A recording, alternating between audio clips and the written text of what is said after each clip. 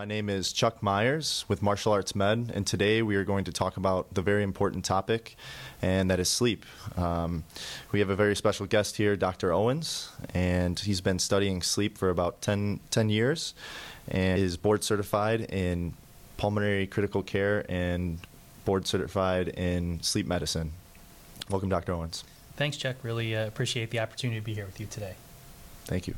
So today we're going to talk about sleep, and I guess we'll just get right into it. And what is sleep? Why do we sleep? It's probably easier to tell you what is sleep, but it's actually really hard to tell you why we need to sleep. So that if you can answer the question or find out why we sleep, you'd win, Nobel Prize.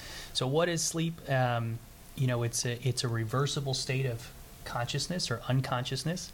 We take care of a lot of patients here in the hospital that are unconscious because they're in a coma. You can't wake them up. Sleep looks just like that, except when you go in, you talk to them, you touch them, then they wake up. So it's this reversible state of unconsciousness. But there is a lot going on. Brain is active, heart, digestive tract, all are doing things that are really important.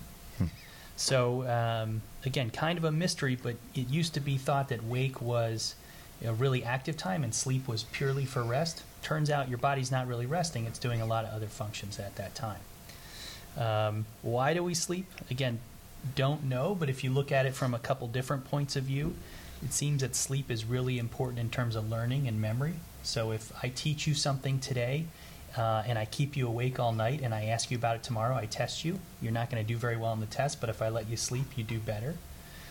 If we don't let people sleep, their immune function gets impaired. They start to get pneumonias and other infections more commonly than other people. So sleep seems to have a lot to do with learning and memory, but also with other functions you wouldn't think about, like your immune system. So with learning and memory, we as,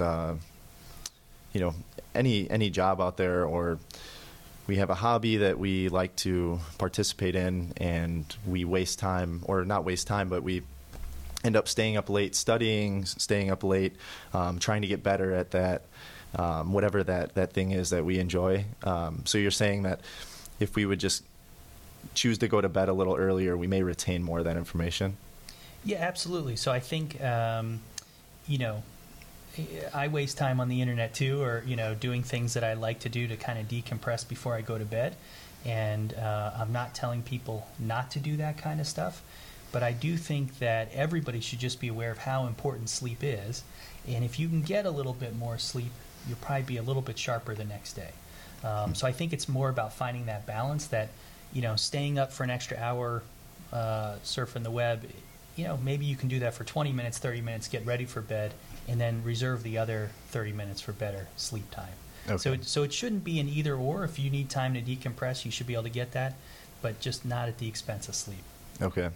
And with that said, you're saying, using your cell phone before bed, and we all read and know about the blue light that it emits before we sleep. And what effect does that have on our sleep, doing that before we rest? Yeah, I mean, sleep is such a big topic, so we're going in kind of a natural order here. But, your body has a natural rhythm, which we'll talk about, kind of gets messed up when you're working nights. But your body has a natural rhythm. And that rhythm is about 24 hours long. And the biggest cues for that rhythm are things like light from the outside world. Another cue is something like melatonin, which your body makes. If you start looking at bright light at 11 o'clock at night, that is not the normal time. Your body's not expecting that. So for some people, that can cause problems. I personally look at my phone and I'm kind of always sleep deprived, so looking at my phone right before I go to bed doesn't affect me very much. But if you are having trouble with sleep, specifically falling asleep, it could be because you're getting light at the wrong time. You need to be mindful of that. Okay. And at what point would you say before going to bed that you should start shutting it down, turning lights down? Is that going to help you get to sleep faster and get more rest, have a more restful sleep? Yeah, but I guess I would emphasize everything is in context. So if you're not having a problem with sleep, I'm not sure that putting the phone down earlier is going to make you feel much different. But if you are having a problem with sleep, then you should try to mimic kind of the natural light that's out in the environment. So here in San Diego in the summer, getting light 8 o'clock at night or so, probably not a problem. Getting it at 11 o'clock midnight, that might be a problem. And it does seem, so Apple and other phone producers, they have kind of this nighttime app which will shift the wavelength, so you're getting more red light and less blue light. And it seems like blue is really the characteristic wavelength of light that affects your body's circadian centers the most. Okay. So that's a quick thing, is you could just go to the nighttime protection of Redshift. It seems kind of weird, but if you like to read, there does seem to be something about looking on an iPad or a phone versus reading a real book. And when they've done studies, reading a real book, even though you have light on in the corner of the room, that seems to be okay, seems not to affect sleep as much. That explains why I fall asleep every time I read a normal book. Crack a textbook.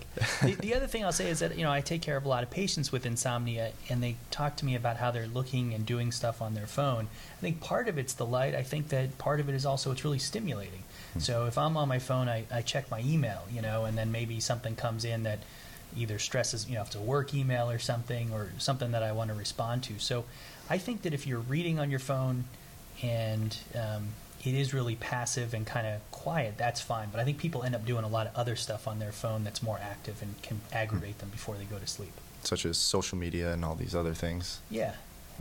Could you cover just what are some of the stages of sleep and what each stage kind of does for us? Yeah, sure. So as I sort of mentioned earlier, there's a lot going on during sleep, and sleep is not a single entity. There are different stages of sleep. And I will preface this by saying that all this stuff is kind of new. So, it's not that people have known about sleep stages for centuries. People have started studying sleep by using an EEG since the 1950s. And, we have rapid eye movement sleep, which I'll talk about, and that was because investigators were looking at people sleeping and like, hey, what are their eyes doing? We'll just call this rapid eye movement sleep. And they figured out that that's when people were dreaming, because they would wake them up when they saw these eye movements and say, hey, what's going on? And people were like, I was having this great dream. And then other parts of sleep where you didn't see the rapid eye movement, when you wake people up, they would much less likely report dreaming sleep or dreams during that time. So the different stages of sleep, we talk about REM or rapid eye movement, and what people typically call dreaming phase of sleep, and then non-REM. Or non-rapid eye movement sleep. And the non-REM, at least right now, and every few years they kind of reformulate this, is split into 3 stages, and they're called N1, N2, N3, with N1 being the lightest, closest to wake, N3 being a deeper stage, and is also called slow wave sleep, and that's based on the EEG pattern that you see during that time. Okay. And the body basically goes from wakefulness to N1, N2, N3 sleep, and then REM sleep over about a 2-hour cycle, 90 minutes to 2 hours or so. Okay. And the amount of sleep that you get in the different stages changes as you get older. And for whatever reason, as people get older, there's less of that slow wave sleep and more of that, less N3 and more N2. And why that happens, who knows? Okay. So you're saying that 90 minutes to 2 hours is kind of the window for a full cycle of the stages? Yep. So that makes me think immediately of napping. So what are your thoughts on napping, and how long should these naps be? Well, so great question. Let me just say one thing, which is this concept called sleep inertia. Okay, so when we talk about the different stages of sleep, people think of slow wave sleep and REM sleep as kind of deeper sleep. And one way to quantify that is that if I wake you up right after you've fallen asleep in a light stage of sleep, you'll feel pretty good right away. If I wake you up out of a dream, you'll feel tired for a while. It'll take you a while to get going. Okay, so this idea of sleep inertia. So when you talk about naps and the idea behind a power nap or even drinking coffee right before you take a nap, is that you want to be able to wake up from the nap and get going. And so if you end up taking like a 2-hour nap and you wake up out of REM sleep, you're just going to you might actually feel worse at first. You might feel kind of foggy. So again, I think most people, if you're trying to nap and then get up and do something, think about 30-minute nap or so, because that way you're not getting into those deep sleep stages when you're waking up and feeling foggy still. Okay. Same thing with drinking coffee or taking caffeine right before you take a nap. It sounds totally counterintuitive, but it takes a half hour for the caffeine to kick in. So you get a little bit of caffeine, you get a little bit of sleep, and you pop up ready to go. Okay. Now I kind of want to move into, which is kind of in the nap category as well, but just how can we aid our sleep, and how can we get better sleep as people? Sure. Well, I mean, that's a good question, and I think, it's really interesting. I don't know if you use a Fitbit or anything, but all these devices now measure sleep. And I see people who come into my clinic who had no sleep problem, but they get some sort of score on their Fitbit that says, they're getting an 80th, like a B plus on their sleep, and they want an A. And so I think I just want to be careful by saying that if you don't think you have a sleep problem, maybe you don't, and you don't need to try to improve your sleep. But if you are having trouble with sleep and you're feeling tired during the day, probably the best way to improve your sleep is just make sure you're getting enough of it. Okay. And how much is enough? So, that's a good question. Most of the different societies out there, American Academy of Sleep Medicine, American Heart Association, recommend getting between 7 and 9 hours of sleep every night. Okay. And it's sort of interesting that there's an upper limit on there, because there are some studies that suggest that getting too much sleep can be a problem for people too. Okay. It's interesting because I was reading online the other day about Einstein and kind of how he slept, but I guess based on he was sleeping almost 10 hours a night, and on average, and would also be up very late, and a lot of times that's when ideas would spark. He would sit in his kitchen late at night, I guess, and play the violin, and he would just be like, all right, I got it, I can just figure it out, and right. In the wee hours of the night. But why is that? It seems that it's even for myself, like I'll be up late at night, I may be sleep deprived, I'm tired, but for some reason my mind is almost working better, and things seem to click sometimes in the middle of the night. Well, I think there's a lot to what you said there. I would think that your mind may work a lot better in the middle of the night simply because there's a lot less going on.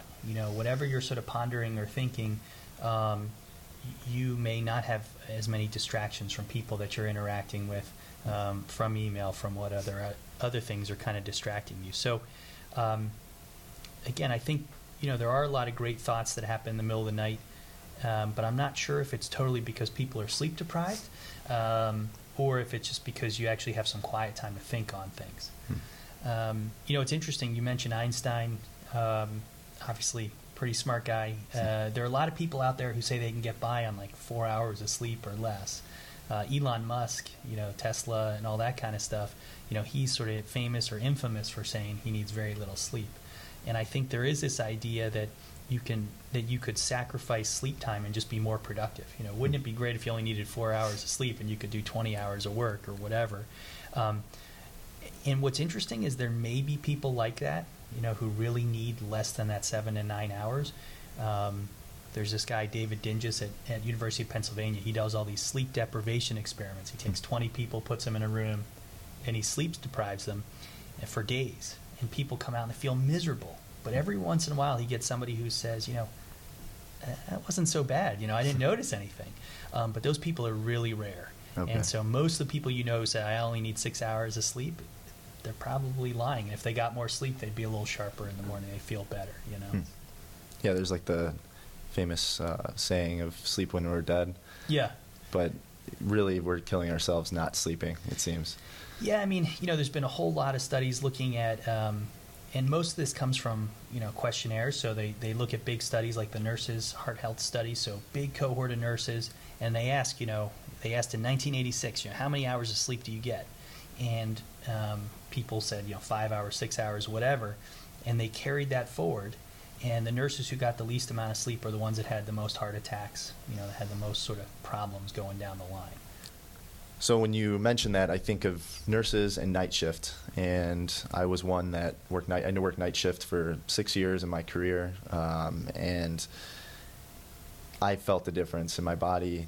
I felt terrible, and everything from how sharp my mind was, to like memory recall, to, you know, my bowels, to everything was just not working Right. how it should have been. But what is the best way to deal with the night shift, and how could nurses or anybody working the shift work optimize their sleep during the day? Sure. I mean, I think, tongue in cheek, I think the best answer to, is to not work the night shift. I mean, it is a problem. If you have ever walked, into a hospital at about 7 o'clock in the morning, or maybe 6:30, and you're starting to see the nurses go in to do the day shift, and then you start to see nurses coming out who've done the night shift. If you look, the body mass index of those who work nights is much higher than those who work during the day. So night shift is it's a health problem. And you mentioned some of the things. You feel terrible, and that's jet lag, right? That's this mismatch of your internal circadian clock with the outside environment. So, basically when you're working night shift, it's like flying to the East Coast, or whatever, flying to Europe and having that just miserable feeling, But less humorously, working night shift is associated with more obesity, with higher rates even of things like cancer. And in some countries, working the night shift, essentially people get paid more as like a combat pay kind of thing. Okay, so if you go to Norway or whatever, working the night shift is recognized as like a cancer risk, and they get paid more money. Interesting. So I don't know if you got, how much more you were paid on night shift or not, but not much. Yeah, so, $3 to $5 an hour. But. Yeah, so it is tough. And in terms of how to mitigate the effects of the night shift, you still want to make sure you're getting enough sleep.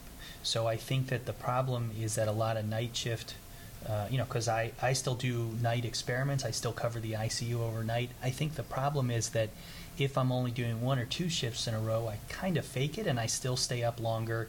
I try to go about my normal day, and I don't get a good 7 hours of sleep. So I think probably still need to focus on sleep duration as much as you can. The other thing is trying to, the most healthy way to work the night shift, which is really hard to do from a social point of view, would be to really be on the night shift the whole time. Which is, again, really hard to do because you want to hang out with friends and family. Exactly. Yeah. But that's the most protective way. Short of that, trying to work a few shifts in a row, trying to kind of build up to when you switch on to nights and sort of tailing off when you've worked shifts is probably the best way to go.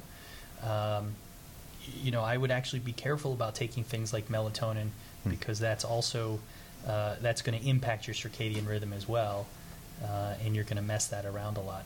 So it is tough. So this is given the situation that these nurses are able to sleep during the day, no problem, but you wouldn't recommend sleep aids for night shift if people don't need them. Definitely not. So if you're able to sleep naturally, I think you should not use a sleep aid. And there's a few reasons for that.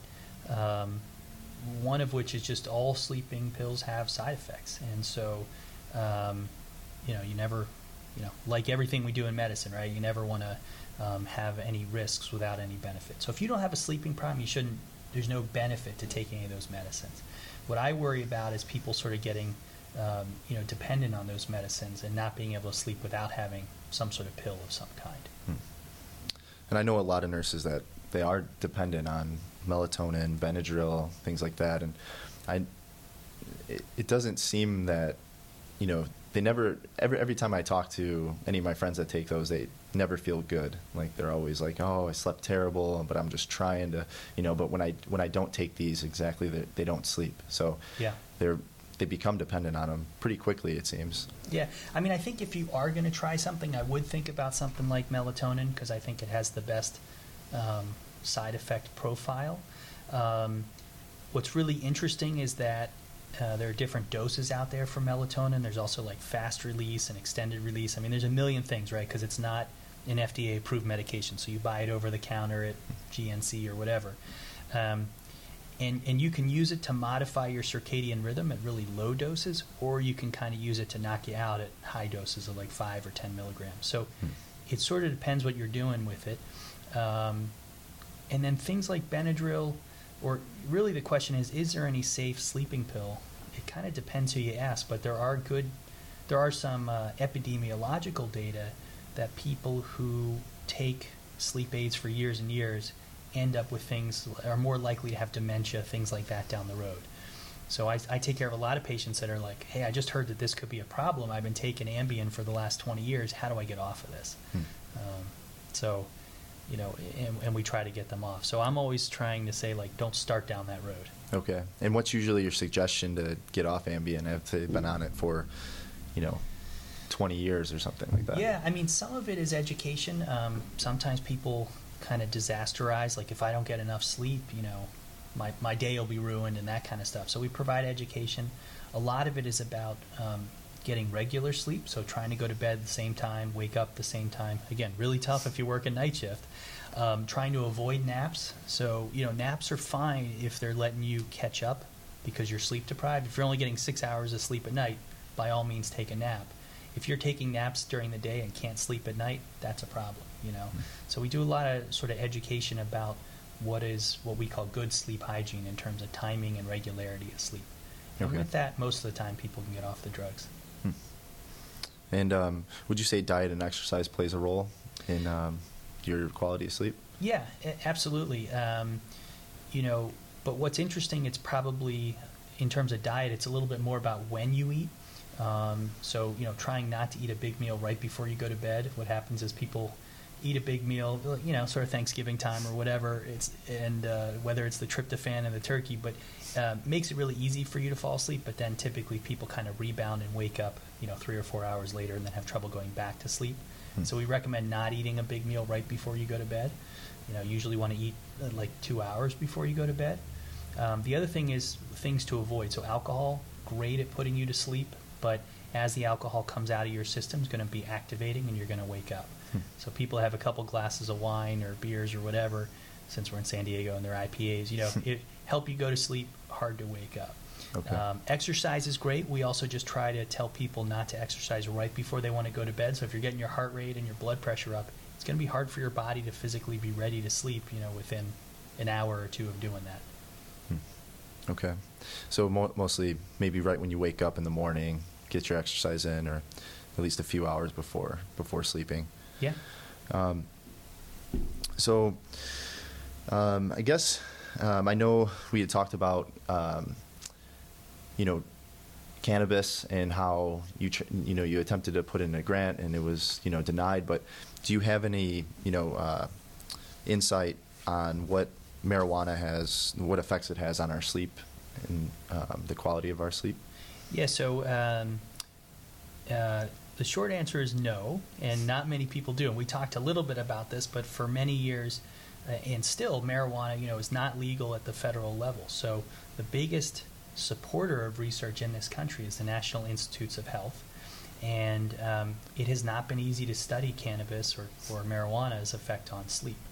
So since we live in California, as I mentioned to you, there is a Center for Medical Cannabis Research here at UCSD, and they're taking some of the tax on recreational cannabis and using that money. So actually, I just found out yesterday that we are getting a grant to look at how people can use cannabinoids to wean off of sleeping pills. So if you're already taking Ambien, if you're already taking Xanax or different medicines, could we use cannabinoids as a better alternative? Interesting.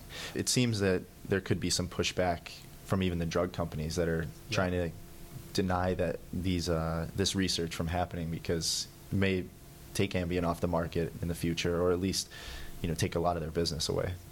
Yeah, I totally agree with that. I think that the drug companies have been very aggressive about marketing drugs for sleep. I mean, if you kind of think about it, sleep, everybody has a couple bad nights of sleep. I mean, I think it's really tough if you've gone out on Friday and Saturday night, you're up late, and now Sunday night is coming around, you try to go to bed early, but you're not tired because maybe you slept in on Sunday morning a little bit, you're sort of stressed about the work week. Like, that's those are all normal things that's happening to you, and I think that the drug companies have sort of made it unacceptable, and you have to take a medicine for that. So I agree with you, but there's also a tremendous amount out there about what marijuana does for sleep, and all that is very anecdotal. I'm not saying it doesn't do things. If somebody says, it's been shown that this improves sleep, take that with a grain of salt too. So we definitely need more data. But yeah, anecdotally, I have people who swear by it. I have little old ladies who are going into marijuana dispensaries and trying brownies and oils and all sorts of stuff. And some of them have really struggled with sleep, and they swear by it. But I tend not to make a strong recommendation. If people want to try it, I tell them that they can try it. But it's still a drug, and even if it's natural, quote unquote, you still get alcohol's natural. I mean, there's a lot of natural things that have harm, so you got to be careful about it too. Yeah, we see that even in the hospital. Some patients will just pull out their little tincture. And they're like, "No, you can't take that here." Like, so it's kind of, then they get upset when we take it away. But we can't have these patients high on what we're giving them plus marijuana. So again, I think it's a really exciting time. I mean, we're just starting to answer these questions. The other part we didn't talk too much about, but the way we measure sleep right now is we bring people into a sleep lab and we hook them up to all these wires, and that's not very natural, and you can't do that for weeks at a time. So most of the studies of any medication for sleep, it's like you took a sugar pill one night and then you came in and you got the drug another night, and you see the differences, but what are the effects over time? So I think we're just getting to the point where things like Fitbit and other wearables can actually track sleep over time in a large number of people. So it's going to be cool to see the answers for these things in the next few years. Okay. So in the future, there are some things coming out that are going to be able to track sleep a lot better at this point? Yeah, I think so. I think that right now, as I said, we bring people into laboratory, we hook them up with an EEG on their head and all sorts of other sensors. And that's probably more complicated than we need. And so Fitbit has a decent algorithm, the Apple Watch, there are a number of devices out there that purport to measure sleep and have some pretty good validation data. It's almost always in like 20 and 30-year-old, like perfectly healthy people, so probably okay. And I'm sure a lot of people listening to the podcast could probably get a pretty good marker of their sleep by using some of those devices. And is that all based usually on heart rate? Each technology has different sensors that they're looking at. Most of them will use things like movement, so if you're not moving, you're probably asleep. But a lot of them look at heart rate. Some of them look at heart rate variability. You can look at temperature changes on the skin, which when your body's in different sleep stages, you tend to send more blood to the skin versus to your core. And some of it's proprietary, so I don't know, but there are a few different signals that people can look at. Okay. And in terms of certain disease processes, I know you study sleep apnea as one of your main things that that you deal with. Could you kind of hit on what is sleep apnea and some of the signs and symptoms? Sure. So, as you said, it's something that's very near and dear to my heart. It's also incredibly common. And as we've been talking about how important it is to get enough sleep, if you have something like sleep apnea, even though you're getting enough hours of sleep, your sleep is getting disturbed quite frequently. So you tend to feel tired, your brain is not as sharp, and you have all the health consequences as if you weren't getting enough sleep. So the kind of sleep apnea that I study the most, and which is the most common, is called obstructive sleep apnea. And that's where you're still trying to breathe air in, but let's say your tongue is rolled back, something is getting in the way of that air going into your body. And so people really struggle to breathe, and after some period of time, their oxygen goes down, and they wake up. And when you wake up, it activates your sympathetic nervous system, your fight or flight system. So your heart rate goes up, blood pressure goes up. So people with sleep apnea typically have higher blood pressure, higher heart rates than other people. So again, incredibly common. Snoring is a symptom or a sign of obstructive sleep apnea. There are people who snore who don't have sleep apnea, so just to reassure you. But oftentimes people are also told, hey, I noticed you stop breathing at night, and once you hear that, you probably do have sleep apnea. It's just a question of severity. And what do you recommend to these people that, maybe their partner's telling them that they're not breathing when they're sleeping, or even if they notice themselves that, some symptoms, maybe people are telling them they snore, or they're waking up in the middle of the night often? Probably need to get a sleep study.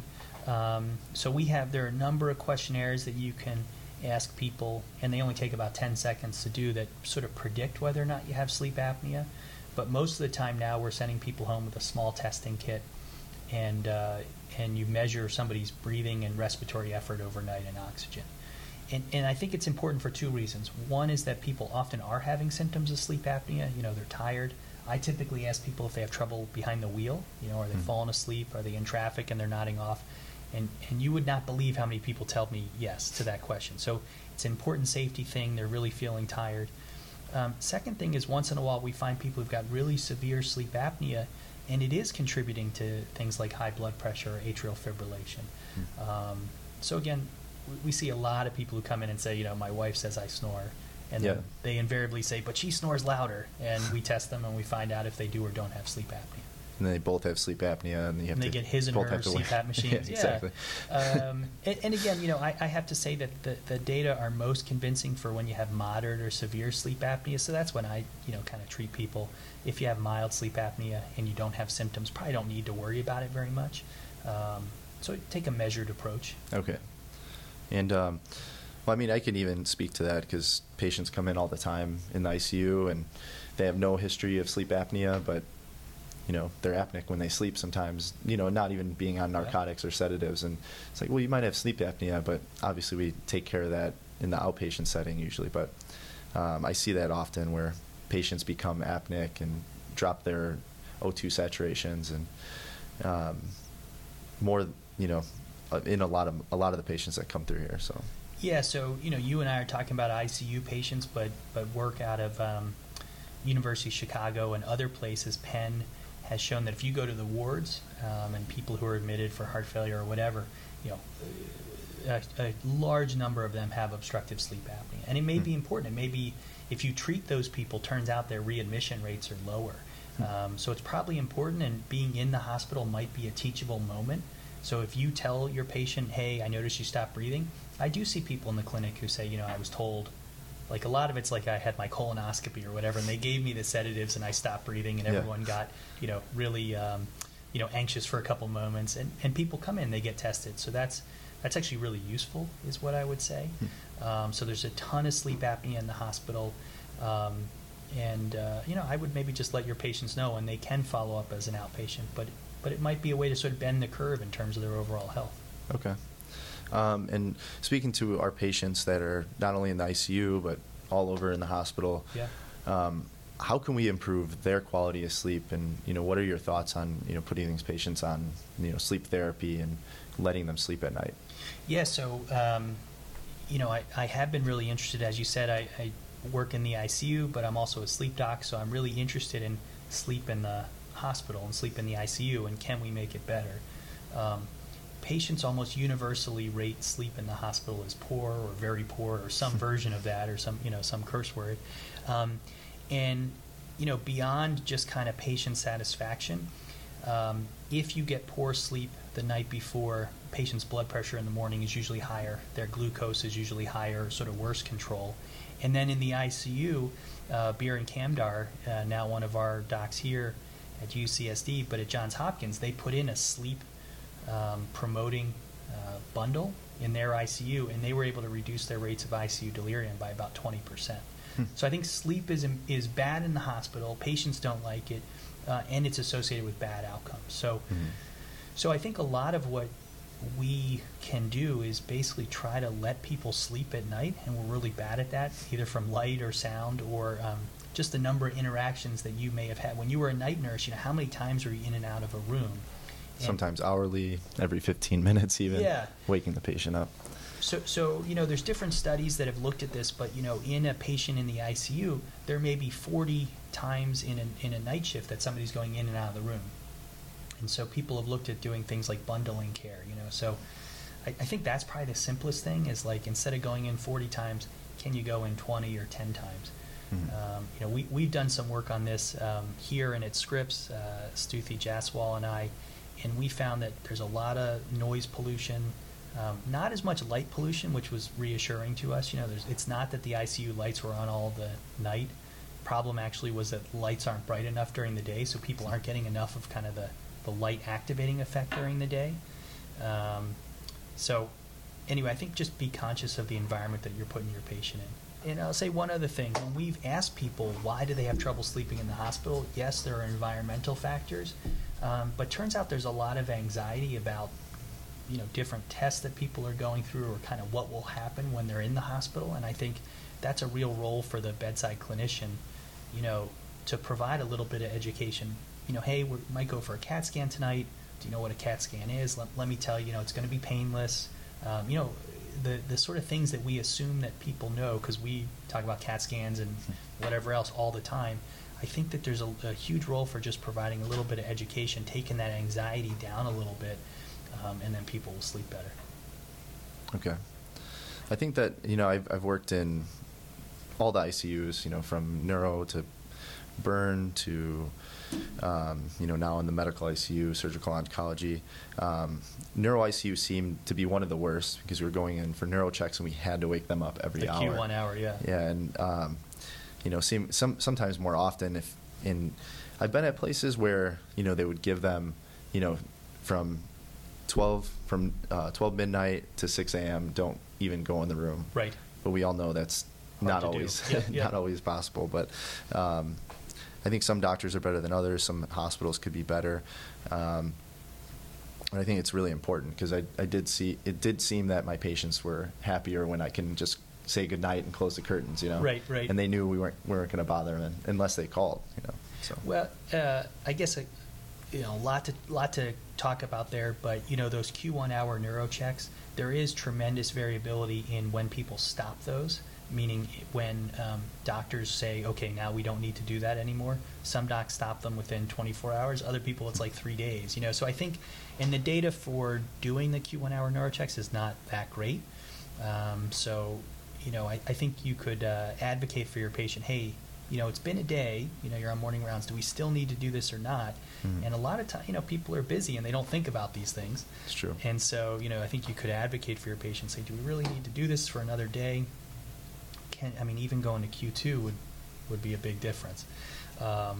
So yeah, I think we should probably push back and protect our patients' sleep a little bit on that, if we can. Yeah, it seems like most doctors, at least, nowadays, are more open to making those changes, and I have seen it more. Like in the last couple of hospitals I've worked at, there's either been the midnight to 6 a.m. rule, yep, or neuro checks would switch to a, less frequent time overnight and then go back to Q1 hour during the day. I've seen that too. So, so I think we covered mostly everything. I want to be mindful of your time, and I really appreciate you coming here and, sure, interviewing with me. I think this is awesome. Yeah, no problem. This is Dr. Robert Owens. We're here at UC San Diego, and talking about sleep. And I think that people can benefit from not only, being mindful of their sleep patterns, and, getting off night shift for these nurses that are working nights. But I hope everyone enjoyed this and has something to take away from it that can help maybe improve their overall health and sleep. I'm Chuck Myers with Martial Arts Med, and thank you for listening, and I'll see you next time. Thank you, Dr. Owens. Great. Thanks, Chuck.